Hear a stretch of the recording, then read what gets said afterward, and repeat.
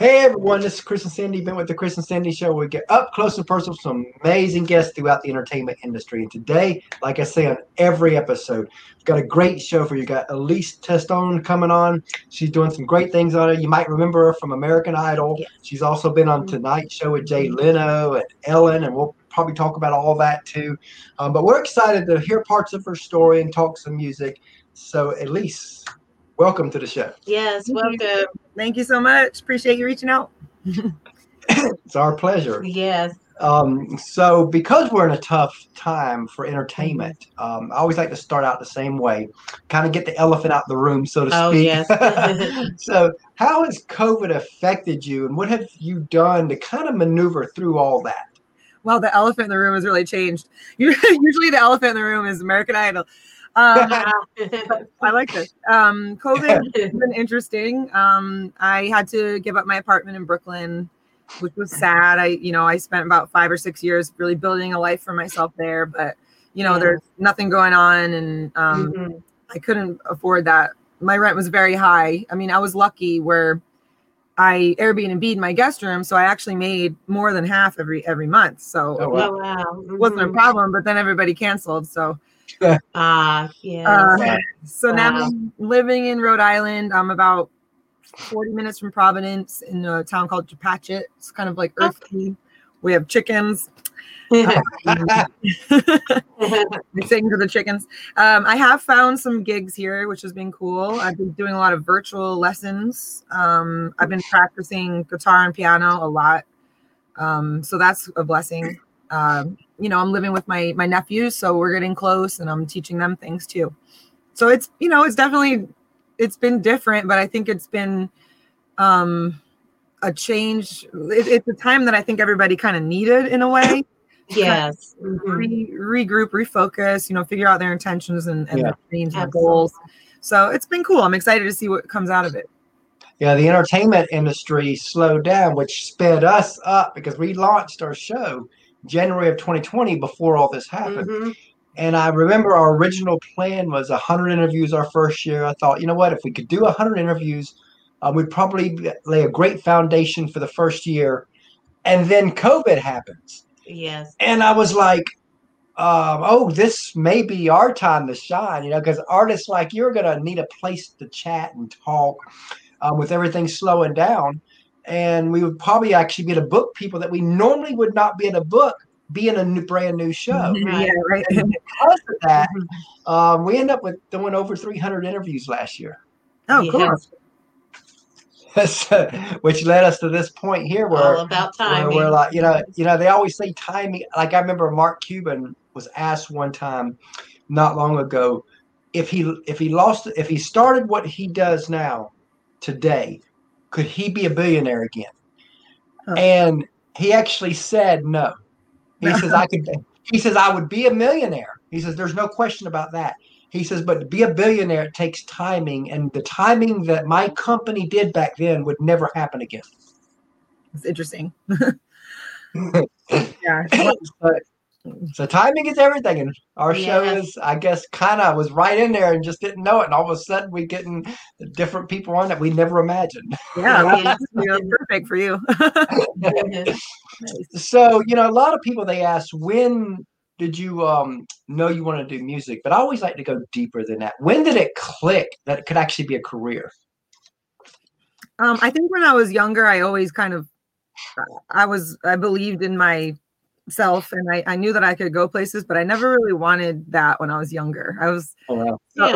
I recognized at a young age that was my passion, and it kind of like freaked me out to think about using that passion to make money. I was afraid that maybe it would change that for me, and it would then become, more work. I mean, not work, but you know what I'm saying. It makes sense. It takes the fun out of it, right? Yeah. So I guess I kind of knew at a young age, maybe even like, I don't know, like younger than 10. I feel like I started gigging when I was 12, but I always sang recitals and showcases when I was 3, 4, 5, 6. So I guess when I went to college, freshman year, I went undecided. I had dreadlocks, I was skateboarding everywhere. And then I'm like, what am I doing? Like, music's what I want to do. This is crazy. Yes. I went into the dean's office or whatever, and I said, I have to change my major has to be music. I need to change all of this. Oh, wow. That's probably when I really decided to like make that jump into full time, really focusing on it. Wow. I always like to start a little light before we really dig in. So what are some hobbies you do outside of music? I like to kind of pick up a new hobby every year.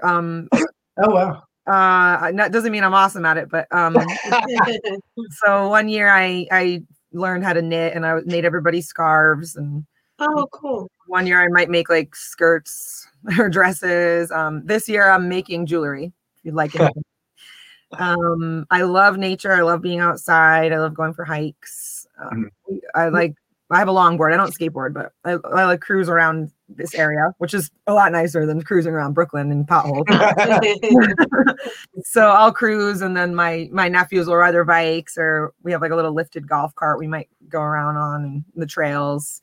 But other than that, I mean, guitar, piano, drums, music. Wow. So what would you say is something quirky about you? I don't know. I'm kind of a big nerd, to be honest. I think we all are to a degree. Oh, yes, absolutely. I don't know how to answer that. Give me an example. I always let the guests decide what they feel is quirky, because what I might think is quirky may not be what they think. Yeah, we've had some interesting answers. It's been some interesting answers. Unusual, different. Yeah. What's quirky about you? Well, we have been in a 24/7 marriage since the day we married 18 years ago. Wait, what? Yeah. Say it again. We've been a 24/7 couple since day one, 18 years ago. Yeah, pretty much. We work together. We do everything together. Mm-hmm. And I think we've spent maybe 2,000 or 3,000 hours apart in 18 years when you count, but for the most part, we've been 24/7. Wow. I guess that would be a quirk. That would be quirky. Yeah. To some people, yes, we've been called all kinds of names for it, unhealthy and dependent and this. And I'm like, no, we're interdependent. There's a difference. Yeah. Like that. People always have opinions about everything. I think that whatever works for you is what works for you, and people would always say, oh, it's unhealthy. You talk to this person 3 hours a day. And I'm like, why though? Why is it? We're in a lockdown. If we were in real life, we would be next to each other, Right. I mean, that's just like when the day we met online back in February 2nd, that very first time we talked on the phone, we talked from 11 p.m. that night to 3 a.m. Oh, wow. Yeah, we did. And been that way ever since. Yeah, it worked out. That's awesome. Well, quirky. I still don't know how to answer that. I don't know if I understand the word. Quirky to me makes me think like funny or like nerdy. Is that right? Or unusual. Unusual. Okay, unusual. I always kind of like say this one thing because I think it was interesting. There was this one year in my life where I just like worked probably too much. I don't think I slept that year. And then I was like, I need to be free. So I quit like 3 of the weekly gigs because there was like 12 a week that year. Oh, wow. That's a lot. And a day job, like 2 day jobs actually. So early, and then I taught, and then I would maybe have 2 gigs that night, and then maybe like 3 on the weekends. It was crazy. So I quit 3 of them, and I was like, I'm free. And I rented a cello. And I teach myself how to play cello, and then I would break from the cello and I would teach myself how to juggle because I thought it would help the coordination. Oh wow! Yeah. So that's my one weird thing that. I love that. Yes. Yeah, and I love your idea of a new hobby each year. Trying, I was like, I like that idea. That kind of broaden your horizons every year. Yeah, I try not. I have this like fear of being predictable or like too routine, and I just don't want that to happen. So I kind of like do that the same way. The show has been as routine as you get, and sometimes it drives me crazy knowing that we've got 1 or 2 shows booked every day, 5-6 days a week, and there's like no flexibility there. And sometimes I like want to freak because I like to be able to just say, you know what, let's go to Jacksonville. Let's go to Florida, and now we kind of can't do that. So part of it is like freaking, but then the other part is like, okay, for once in my life, I'm doing something that's been focused for a long period of time and it's actually working. Well, that's good. I mean, that's working for you, that's a good routine and a good schedule to be on. And it's exciting because it's not the same every day. You're talking. Yeah, it's different guests every day. So it is different. Because we bring on artists and actors, in fact, we started out as a country music show. We did. Then it merged into a music show. All genres. And what happened was in August of last year was our biggest month where we interviewed 44 people. In September, I was having a hard time booking people because people are starting to get gigs again. Mm-hmm. So now they were getting busy. Yeah. And I was like, okay, how do I got so used to interviewing all the time. I was like, how do I fill those gaps in? And I told Sandy, I wonder if the acting world would accept us. Yeah. And next thing I know, we're getting pitched more from actors than we are. Yeah. Oh, that worked out. So it's been crazy. Yeah. So as like you were talking earlier about losing your passion, it kind of goes along with this. As you know, a lot of people, they see the glory of like a Blake Shelton, a Miranda, a Carey, and all them, but they don't see the grind, the sacrifice, the struggles, the tears that it takes, not just to get to their level, but even a career level within the entertainment world, especially music. And I always want to talk about this side of it because nobody talks about this. And I always said, we're going to talk about it because I think it's important.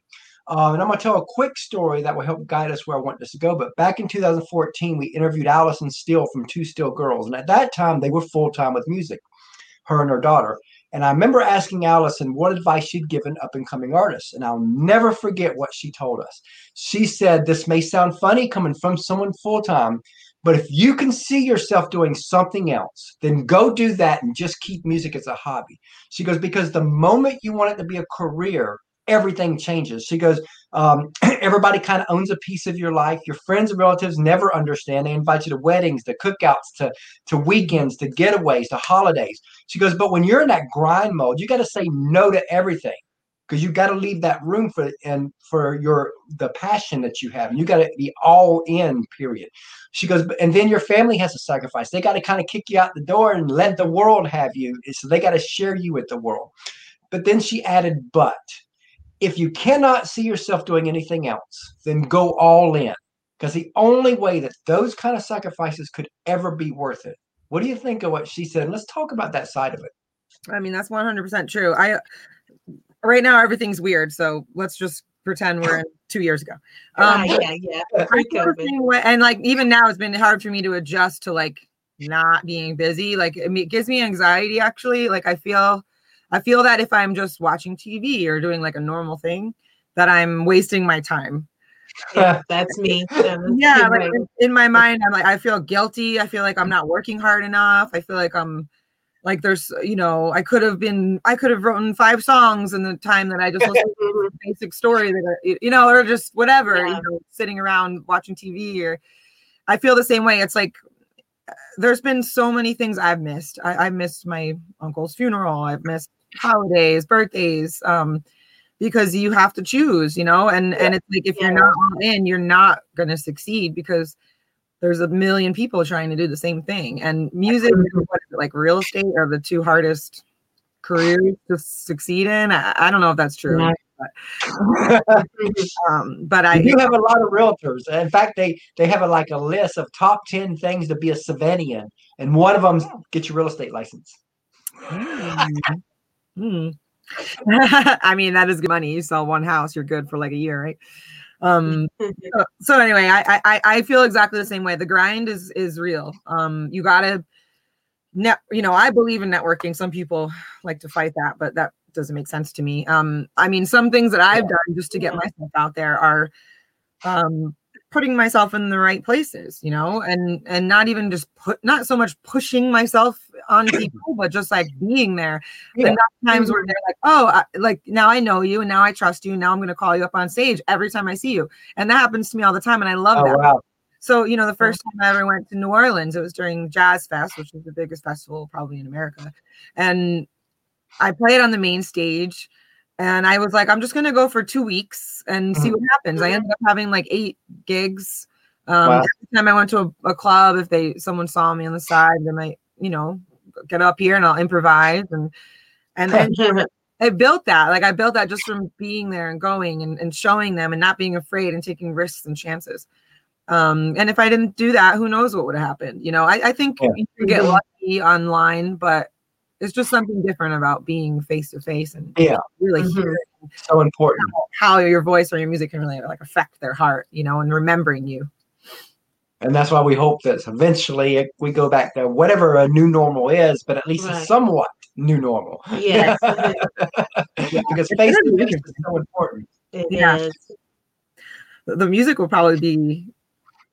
I was thinking about it today. So there's a whole scene of musicians, and like I guess if you want to call it the jam band scene, but it's deeper. Than that. It's deeper than that, in my opinion. This specific scene, and what happens if they overbook all these shows during festival times? So they'll have the main show, and then they'll have the late night show, and if somebody chooses a theme, like we're going to do Earth, Wind, and Fire, we're going to do James Brown, whatever. And what happens is everybody's so good that they all get booked up so fast, and then nobody really practices because they're so good and they don't have time and they think they can just pull it off. So now I'm interested. I mean, I always practice, but now I'm interested to see. Everybody has so much time, and now there's just like a few shows in with these like amazing all-star musicians and bands that are being thrown together. And I bet you the shows are going to be phenomenal because everybody has time now, they're probably just so eager and excited, and now they probably don't take their gift for granted, So I'm interested to see what happens. And think of this too, a lot of people, they're so itching for the concerts again. So you can imagine when it's finally free and clear, or at least to a degree, how packed places are going to be at the beginning. Because, and again, whenever that is, whether that's end of this year, I believe it's going to be 2022 before we see that. Some people believe it's going to be this year. I think that's a little too positive. I just don't see it. Here you are, I guess. But whenever we get there, people are going to be so itching for those concerts and those live events that I think for at least 2 or 3 years, people are the concert venues and all that are going to make a lot of money. Yeah, for sure. I know that I just booked like a week run in March. You should come. I'm playing in Charleston. Awesome. I'm playing in Virginia Beach on the way. So March 10th, and then the 11th, 12th, 13th, 14th, 15th, I'm playing in Charleston. And then back through Virginia Beach, St. Patty's and back. What's my point? Oh, so they're half capacity. They're selling tickets for a higher price. There's these really cool outdoor events going on. I just got booked for one in June, in Charleston as well. It seems like the South is a little bit more open. Yeah. Is that how it is? Georgia, Florida, South Carolina, all of us little corner here in the Southeast, we're all open. What's up with that? Everybody's cool there. It just, you're not getting it. Because we go to Florida a lot, but Georgia and South Carolina, in fact, Georgia was kind of the guinea pig because after everything closed in the U.S., Georgia was the first state to reopen. At the end of April, they pretty much opened everything back up. And I mean, we've been going back to our church since how long now? September. Really? And we have a 2,000 seat church. Mm-hmm. And it's full, or is it? No. The way they do it now is they have every other row can have people, and each family has to have 2 seats between them. So they have enough space. And you do have to wear a mask if you're in the church. So they do try to make it to where so that we can keep having church. They're making it safe as you can make it. But a lot of people don't come, which we actually kind of like because we're like we are in a big church, but we can actually relax in a big church. Right. Because it's so spaced out. Yeah, that's kind of nice. I was singing in an African Methodist Episcopal church. And I was trying to hold on to the gig, but it's in New Jersey, so it's been kind of hard to hold on to. And of course, like they're not open. Like we've been doing it virtual, so I would just drive up there on Sundays and we rehearse Saturday and then we would just do the whole thing virtual. But now it's just like they're not making the, they had to keep cutting the band down, which is a bummer because the band is, oh God. AM churches of the best bands. They're like the bass player and the drummer, and oh man, they had to like cut it back because people couldn't come to the church, and they're not getting the money they need to. But that was one of my favorite things to do ever. Like there in Charleston, we go to Charleston a lot, and when we go there, we go to Seacoast Church. They've been opened back up too. Oh yeah. I was wondering about Seacoast. Yeah.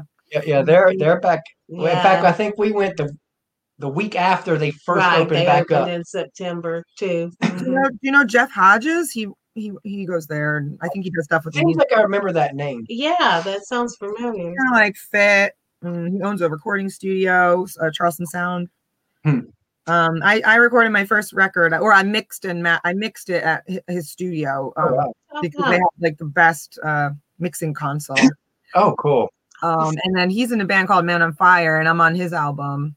I think it got more popular overseas. It was doing really well. And he had, during the quarantine, he actually gifted me with a laptop so I can record more on his stuff. And he was kind of helping me, through like figuring out how to record it at home. So I've been doing some recording at home. It's been really cool. So we're all connected. Yep. It's like they say, when things happen, you have to make it work however you make it work. And that's what life is. And now that we talked about a lot of the struggle side and the sacrifice side, let's go the other way. Let's talk about the glory side now. Okay. And let's start with, as you thought I was going to start with, the other elephant in the room. Idol. Let's talk about that. Okay, I want to know. You have a specific question, or you just want me to just what made you go out for Idol?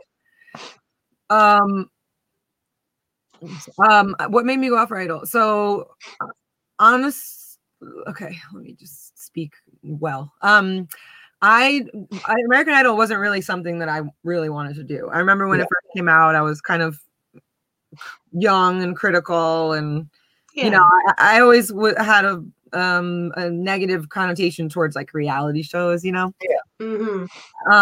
then I started to like be more open-minded about it. And my friend Holly, who passed away, she was obsessed with me being famous, and she just like believed in me more than anyone on earth, and was really trying to push me to do it. And ironically, they had called me at the same time, and they asked me to audition.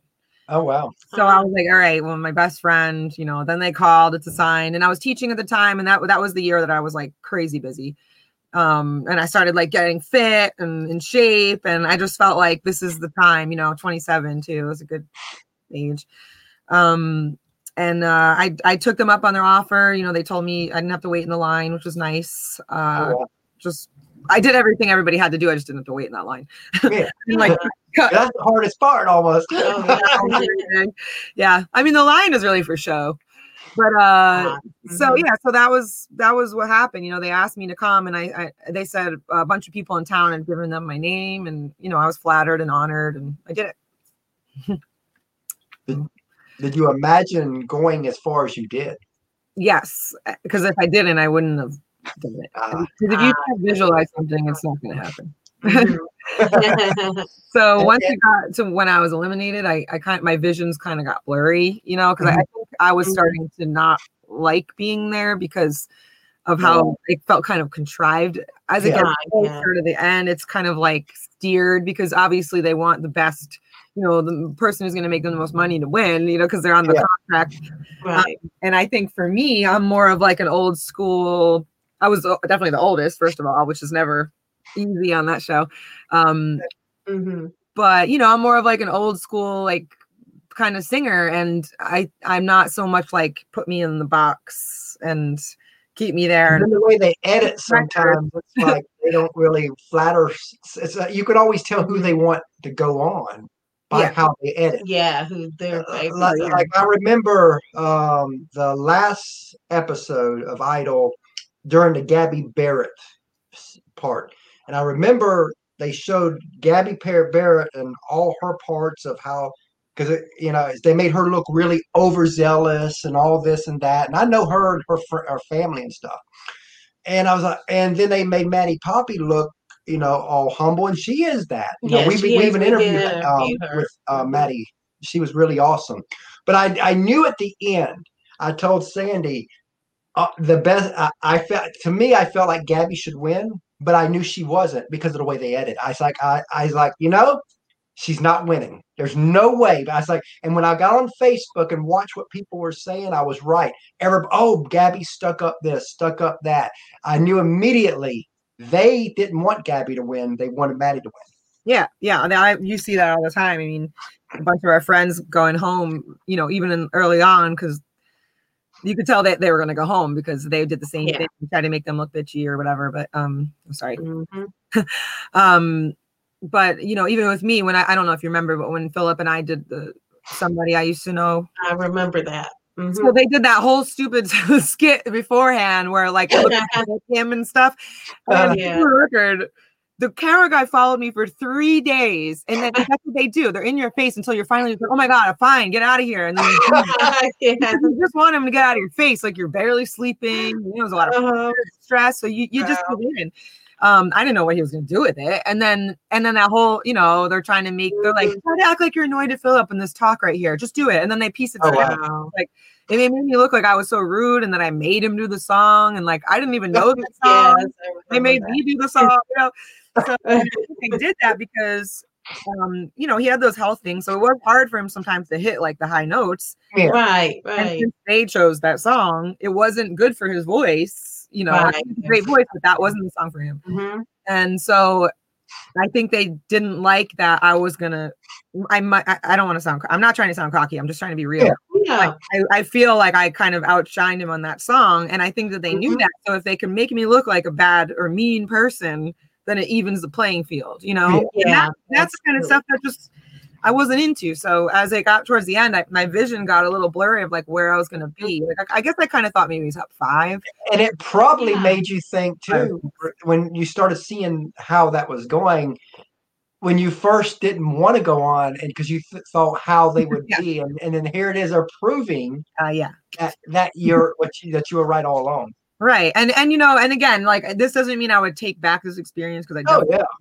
It still made great things. I'm very grateful. Like the coolest moment of my life was probably when Stevie Nicks and I sang her song together. Talking to Brian May from Queen, it's just that stuff you just can't wouldn't take that for the world. That was amazing. Mm-hmm. The fan base. And one of them double-edged swords, you get great things out of these reality shows. I mean, we love The Idol, we love The Voice and all that, but I also know it's a show, and they have to have ratings, and that's the negative side is if you don't have a story, you're not moving on. Yeah, and that too, like I could have had my story, but I didn't go there because I was like, I just want to.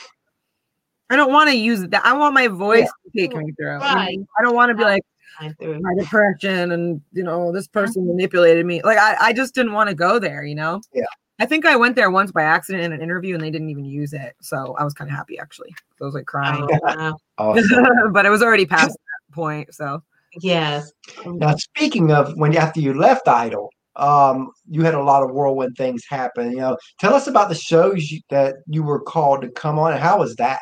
I really enjoyed the elimination. So I thought it was funny. So just to paint the picture. So as soon as you get eliminated, you say goodbye to the judges. They come up to you, have little conversations. Randy, the whole time, like J-Lo's like getting deep with me and he's just going, yo. I go, yo, can you just wait 1 minute? He's cool. So when you're done, you talk to them on stage and then they take you backstage to like the psychologist to make sure you're not gonna go crazy. And I'm like, I don't need this. I'm fine. I mean, the only thing I start crying, and then I move on. Right. And you go to a hotel room. I'm trying to remember. Sleep for like 2 hours. Wake up. Go sit in a chair with a light on you. It almost felt like you were being like in a torture room or something. There's nothing in the room, maybe like some cinder blocks. I'm on a platform in an uncomfortable chair with a camera on me, and that's it. And they take me around the world on news stations in my ear. So I can't see myself or anything. I just hear And so, like how we are now, like the split screen on ABC Mhm. or whatever, all over every state, every city. And you do that for 3 hours straight. Wow. Wow. And it started to get funny because you're like delirious at some points. And Yeah. I had to listen over and over again to Ryan Seacrest saying my name, that I was eliminated, sitting Oh, that's funny. home tonight. Oh, wait. That's almost like Yeah. Yeah, so that was fun. And then, I went on Live with Kelly. I actually met Donald Trump. He was the guest right before me. Which was, I met him twice actually. Yeah, Live with Kelly, and then I sang I Love Her. That was great. Oh, yes. Ellen, which was awesome. Yes. Jay Leno, super cool with Colton. Colton was, I guess he couldn't make it the week before, so we were on it together. Mhm. Oh wow. Oh, yes. I don't think How was Jay Leno? Huh? How was Jay Leno? Oh, he's so cool. It's funny. He's definitely like, you can tell he, off camera, he's slow. He's moving around kind of slow. Like you almost like worried for him to do anything. And then he gets on camera, it's like fine, It's crazy how people do that. Like the same thing with, Steven Tyler, like his feet hurt. Like they had to change his shoes. Yeah. Like he's older, as soon as he gets on stage, it's like he's 20. That's like, I remember years ago when Zig Ziglar came to Savannah, we went and seen him. And I remember we were sitting out there and they had Zig coming up on stage and he got his cane. Yeah, he was up in age. He could barely get up the stage. And I'm thinking to myself, how's he going to do? I heard all these tapes and I'm not going to get the Zig that I dreamed of watching on stage. Yeah. And then he gets on stage, he gets the mic, he drops the cane, and then there's my Zig. I'm like, whoa, he was in that zone where it was like all of a sudden he was a whole different person. Right. And then when he was done, picked up the cane, and then he could barely walk again. Sort of hobbled off the stage and yep. I feel like that. I know that sounds silly because I'm not old, but I have some back issues, so I feel the same way. Like sometimes I wake up, I can barely move. Like it just happens once in a while where my back goes out and I can barely walk, and then I play the gig and it looks like I'm fine, so no one really believes me, and then I'm done and I'm like, oh god, like it hurts so bad. But you just get that adrenaline and that passion and the motivation, and you can just do anything. You just don't. Yeah. When it's your passion, it's just what you do, and when that when it's live, it's time to perform. Yeah. Your mental just takes over any physical ailment that you have. It's cool. That's like so many times with the show, I get so nervous before the shows and all that because I have a base questions, but I try to make it a conversation. So I never know where the show's going to go. Sometimes it goes hardcore God because that's where I stand. And when the artist goes that way, I really let me go that way.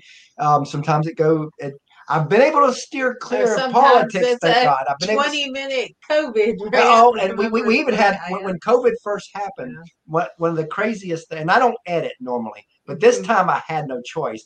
One of our guests, he just got in a fight with his brother about COVID. They're both on extreme sides. Oh, yes, extreme opposite sides. So there's like 5 minutes before he goes on the show with us, and I'm sitting there like, I keep trying to guide it back. He guides it back. I'm guide it back. And after it was, and again, this was audio, so it wasn't video like this. So when we got off the thing, I immediately downloaded the audio, edited that 10 minutes out. It's okay. Now we got a great interview. Yeah. It happens. Yeah. I was just thinking when I was on Ellen, I actually met Bill Clinton too. So I've met two. I forgot that he was on that one. That was interesting. Wow. And the show I went on that I really liked him. I know he got fired, but Billy Bush, he did Access Hollywood, and that was like my favorite interview. That interview was really that whole thing was just super fun. Because Anderson Cooper. Oh yes. That was a little more of a stiff interview. Like my jokes, like usually my jokes hit hard, and I'm like, yes. His, it was just like very. I don't know if anyone likes me here or he does, but I think he's just very professional and right. Not really like Ellen or he's not jokey. Yeah. But But that's I'm a just big like Coke different fan. guests. We use when we went audio, when we used to do just audio only. We used Blog Talk back then, and they have a countdown clock. Oh So yes, and a British sounding voice, a lady that I would counts it kind down. of joke the same way every time because Yeah. I would want the guests to relax a little bit, and I would always joke that that the countdown clock makes you like get nervous, and I would tell the story of how the very first time I logged in and all that, and on some guests I get nothing, and I'm like, yeah, like a 95% of guests would laugh, and I'm like, be like, oh God, this is going to be a tough interview, but then we go live. Then they shine. And I'm like, okay, I misjudged that. Oh yeah. It's so different, when you're in the waiting room and then when you turn it on. Yeah. But yeah, we never know where these are going to go. The shows, which I enjoy, because again, this is my part. Makes it fun. Like we were talking earlier, about being routine. I don't like routine. But this is my part to where, you know what? I don't have to be routine. You want. Yes. Yep. So, it's our show. So, that's one great thing. I have a set, we go, and whatever happens. Where is this up? Where is this up? Like, where do people find this? On the Chris and Sandy Show page. Oh, I know. Okay. Which will be tagged in it later, and then also probably by tomorrow I'll have it on the Chris and Sandy Show website for the audio side. Right. Okay. Cool. We always download the audio side for all the podcast platforms, from iHeartRadio to all that. Oh, cool. Awesome. So, as you know, a lot of people, they see the artists and they don't see the teams behind them. And I don't think teams ever get enough love. And I don't care if it's a team of one person or a team of 300, as Justin Bieber has said he has. A team is a team, and even if it's just family, it's still a team. So I always want to talk about the teams a little bit. So if you want to take a few moments to tell us the people around you that help you be who you are. Well, I definitely had a bigger team before Corona. So we can talk about that. So that team consisted of an intern who was just super passionate about it, wanted to learn about the music field, and she was awesome. She would just help me, like, come over, organize, help with newsletters, which I need to get back on. Newsletters, website, keeping that updated. And then I have my other person who helps with oh my God, my brain just went. Diane. She would always help me with everything. She's the best. Just organizing shows, organizing the hospitality for shows, just the deals, getting the money, everything. She was just the best ever. And now I have my person who kind of like runs the email and helps with that. I also try, check in on that though, because right now things are just kind of weird, but I like to I'm on top of things more too, so I can see everything that's happening. So we both have access, or three of us have access to that email, the team email. And there's the entertainment lawyer, the booking agent, the manager. There's just, when you gotta have a good team, especially when you're really going out there and you're really doing a lot of stuff when things are normal. I can't believe things are normal, because it's like I don't want to forget all these things. But that team, even though you gotta like split the money, which is always the hard part because it's such a hard industry to make money in. Anyway, it really is worth it when you have that solid team, because all that sacrifice and all that money you're putting out is going to come back to you. You just got to be consistent with it. So yeah, the team is very, very important, because it takes the pressure off the artist, because the artist gets to do what they want to do. Needs to do. And it's nice when you can have that person. Like I had this one manager once, Greg, but he had to get a different job, so I lost him. But still good friends. He was amazing.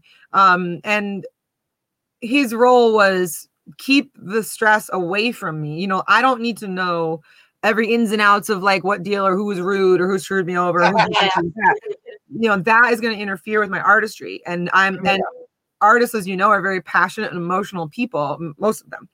So I'm not trying to say like we're not balanced or we're crazy or anything like that, but we get fiery, we get passionate, and that's not a good look. You don't want to be the bad guy when you're booking yourself. You also don't want to sell yourself. You need to do that. Like it's it's shameful in a way, and we do have to do that sometimes, unfortunately, and you got to convince people who you are and show them if they don't know, and it's just better when you have that team in play that can really do that for you. And I remember talking to a friend of mine, Shelly. She was, for the longest time we first launched this show, I didn't understand if I had that contact in that artist, why can't I reach out? I mean, I almost hated the PR companies. I knock on wood now because I love them. Yes, I've learned why they do what they do now. I just didn't understand it back then, and so I would reach out sometimes to artists, and I'd get chewed out for that. And one of my good friends in Nashville finally let me know. Said, "Look, there's a couple reasons. One is if everybody's booking, you're going to end up booking the same time, same day, and next thing you know, everybody's confused. So it's better to have one person do all the booking." He said, second, you're going to get people like our show reach out to an artist. And instead of the artist being the bad guy, the PR company can be the bad guy and say, no. Yeah, exactly. Yes. Yeah. No, I agree. Yep.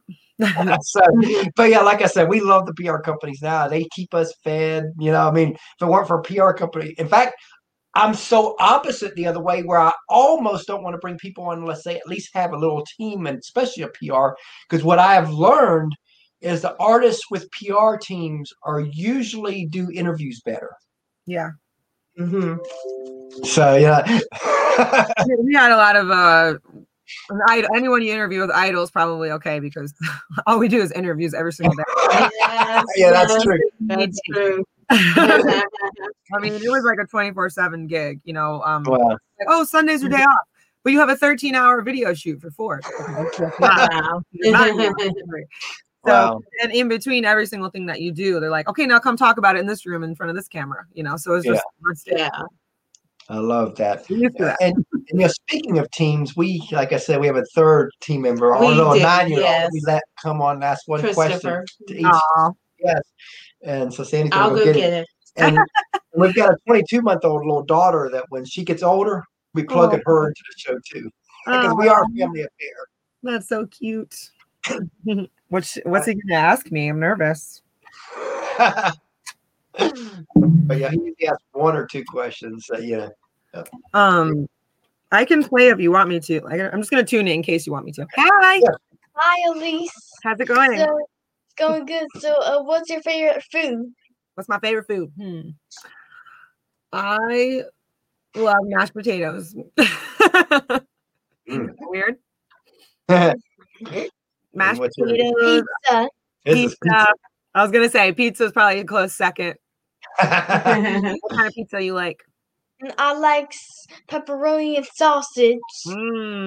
That sounds so good right now. You got some for me? It does right now, don't it? It does sound good. It'll make us all hungry. Do you know what? You seen the movie Home Alone? Huh? What? Has he seen it? I don't think he's seen it yet. What? What are you robbing from your childhood?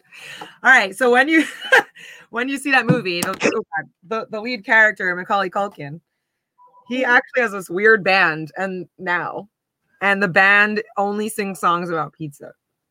Oh wow! It's very weird. I don't know if it's good per se, but that's like the whole band. That's the whole thing.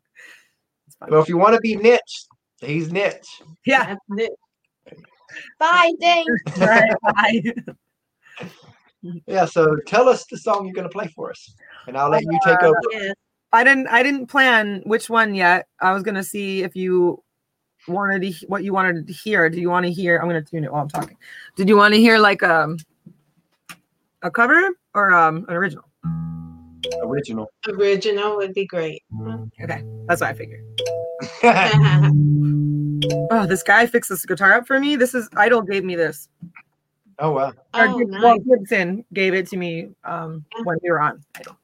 But this guy fixed it up for me, and it's just amazing. It's like always in tune still. Well, because it's very cold in the basement. All right.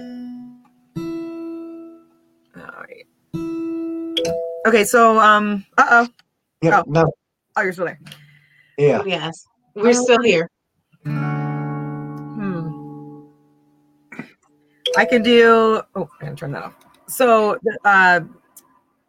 sorry, I should have planned. I guess I was gonna just, like you said, I like to see how it feels. Because I wrote a new one, but it's not quite finished, so I'm not gonna do that. Okay. And then I have, let's see. The furnace just kicked on. All right, I'm gonna do this one. Okay. It's called "Can't Get Enough." We're all soldiers, driven by love, and we'll keep on marching, 'cause we can't get enough. Can't get enough.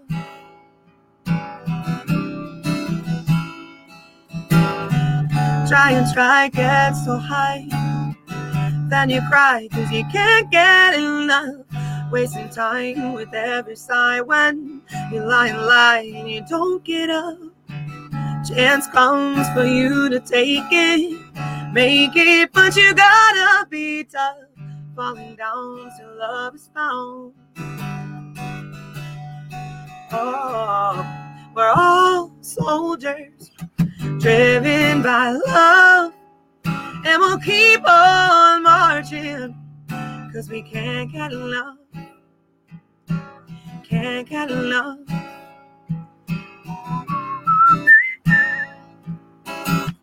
Look around, nothing's found. Always feels like you wanna give up, acting shy as you're passing by, when you can smile and light it up. Grab on, try not to break it, make it so it feels like enough. Scare them off and then you're done. It wasn't right, don't give up. We're all soldiers, driven by love, and we'll keep on marching, 'cause we can't get enough. Can't get enough.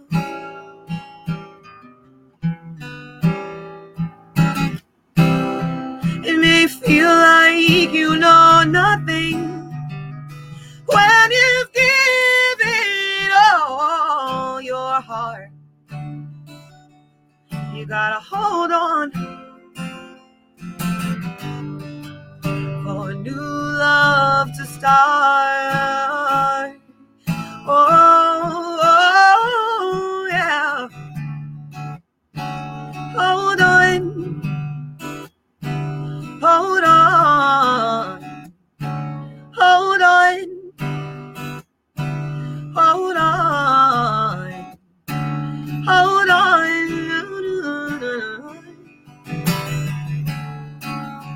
Oh, you gotta hold on. Oh, you gotta hold on. Yeah. No, no, no, no, no, no, no, no, no, no, no, no, no, no, no. Oh, don't give up. Don't give up. Don't give up. Don't give up. Don't give up. Oh, you gotta hold on. Yeah. We're all soldiers, driven by love, and we'll keep on marching, 'cause we can't get enough. Can't get enough. I always mess up the end. I love it. Yes, great job. Thank you. That's on the first album. Oh, wow. A whole bunch of stuff happening on it. Like, I'm really obsessed with the details, which sometimes people yell at me for because I'm not always focusing on maybe just like highlighting my voice, but I'm just so obsessed with like background vocals and harmonies and horns and strings and just all the instruments. So that one, I spent a really long time on the last maybe 40 seconds of the song. I probably spent at least 2 hours, 2 days, just mixing like 30 seconds, because it was so important to me to have all those details weaving in and out, and not one being overpowering the other, but just making a very cohesive piece. And when I play that, I'm hearing all of those things happening. I don't know if you can, but when you hear the song, you'll see what I mean. Awesome. Sandy's got a couple questions too. So. Yes, I'll do a couple questions, and I think he's got another one after that. All right. If you could describe your music to someone who's never heard it before, how would you describe it? I always have trouble with this. You think I'd get it by now. I always feel like, it's soulful is the first thing I think of. It's very influenced by jazz and blues. It's got a funk influence, but I wouldn't say I'm full funk. Yeah. I think, with me, I really kind of span all over, which is good and bad in the music industry. So, I'm very influenced by Americana as well, where you can hear that in the first record. But then in the second one, you can hear more of the influence of, like, I don't know if you've heard of stretch music. Yeah. Kind of like a newer, it's almost like jam band, but like elite. Yeah. Like the elitists. And I really like that. And I have a lot of those musicians are the musicians on this album that are in bigger bands. They played with Prince, they played with Snarky Puppy and Beyonce. They play with all different people. So I like to incorporate. So I guess what I try to do, the best way to explain what I try to do for that is I build my band based on all the things that have influenced me. And then I am fronting that. So you have that like eclectic mix of sound as one. It's usually my goal with live shows. I don't know if I explained that well. Oh, great answer. All right. And what do you want your legacy to be as an artist? What would you like to be known for? I really love when people say they hear my voice and they know it's me. Like no one sounds like I've heard. No one sounds like me, and that is something that like I really Dolly. No one sounds like Dolly. Right, distinctive. Like when you hear Stevie Nicks or Dolly Parton, like it's them. And that is what I would like to leave behind. The uniqueness of that, but also I want to be a good person. I want to be known as a good person. So I guess just that I can make something come to life for people. That's maybe a legacy I would like to leave behind. That I've made you feel something and maybe it's timeless. Awesome. Now, last February made the 5-year anniversary that we asked Kelsey Ballerini where she wanted to be in 5 years. And I always like to tell this story before I ask the guest that same question, because the answer she gave us 5 years ago was almost to the T of what she's living right now. So knowing that, where do you want to be in 5 years? I want to be doing, I want to be recording and writing, and performing, but just on a bigger, more, less struggle, and that more, I guess less trying to like fight all the time for the respect that I feel like we deserve. Yeah. Like, or not having to chase things, like having these things present themselves, opportunities, and that by no means means being lazy. Yeah. We completely get it. But remember, we're running a show here, and we got the same dreams and goals as y'all do, just a different platform. We want to be the Bobby Bowens, the Ty Bentley, the Ryan Seacrest of shows.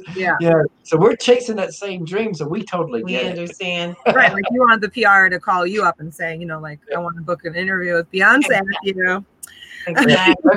because the day that somebody emails us and say, "Hey, we want to get Blake Shelton on your show," I'm gonna be like, Sandy. My goals necessarily aren't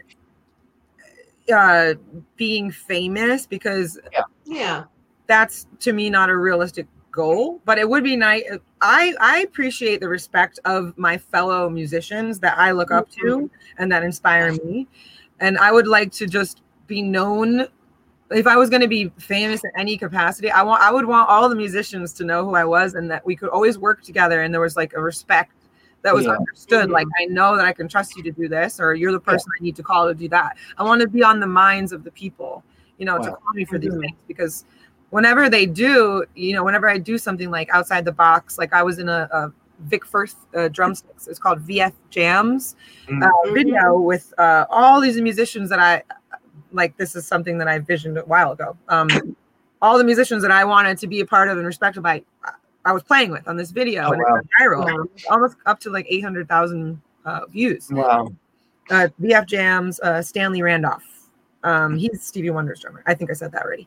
But that was like one of the most amazing experiences, and the connections I made were just so great from that. I lost my train of thought. Was I just talking about the vision? Yeah, I don't know. I just love that so much, and I want more things like that to happen. I'm glad that the person in charge thought of me and knew that I could Wow. for that, and I just want that to continue on, and just keep it going. And playing for like 8 rooms, like I would love to play for like 800 cap rooms. Like, it doesn't have to be 10,000 people, even 200 people. Yeah. I like that better. I feel like when it's too big, because I did the whole festival thing, which is cool. But it gets lost, at festivals. People are like hammered, or who knows what else they're doing, and the sound might not be good, or they're like 1,000 yards away. In a room of 200 full or 800, like you can like really deliver what you need. I want to be a vessel, and I can do that like that. And that's really the goal, like, is to have sold out shows between 200 and 800 people, and being able to do my original music and what I want to do. Love that. As we come down to the last question here, let's say you had a friend of yours, you heard him or her sing, and they have something special. As Simon Cowell would say, they have that it factor. But they've played maybe 40 or 50 shows. So they're still getting their feet wet on the performance side, but they've gotten on stage. They get what every artist says, that stage bug, where they look over the crowd's roaring for them. They know they're in the right place. And they come to you and they say, I know I'm supposed to do this with the rest of my life. What advice would you give that specific person to kind of help guide them the next few years? I would just say, like, the work never ends. Don't get comfortable.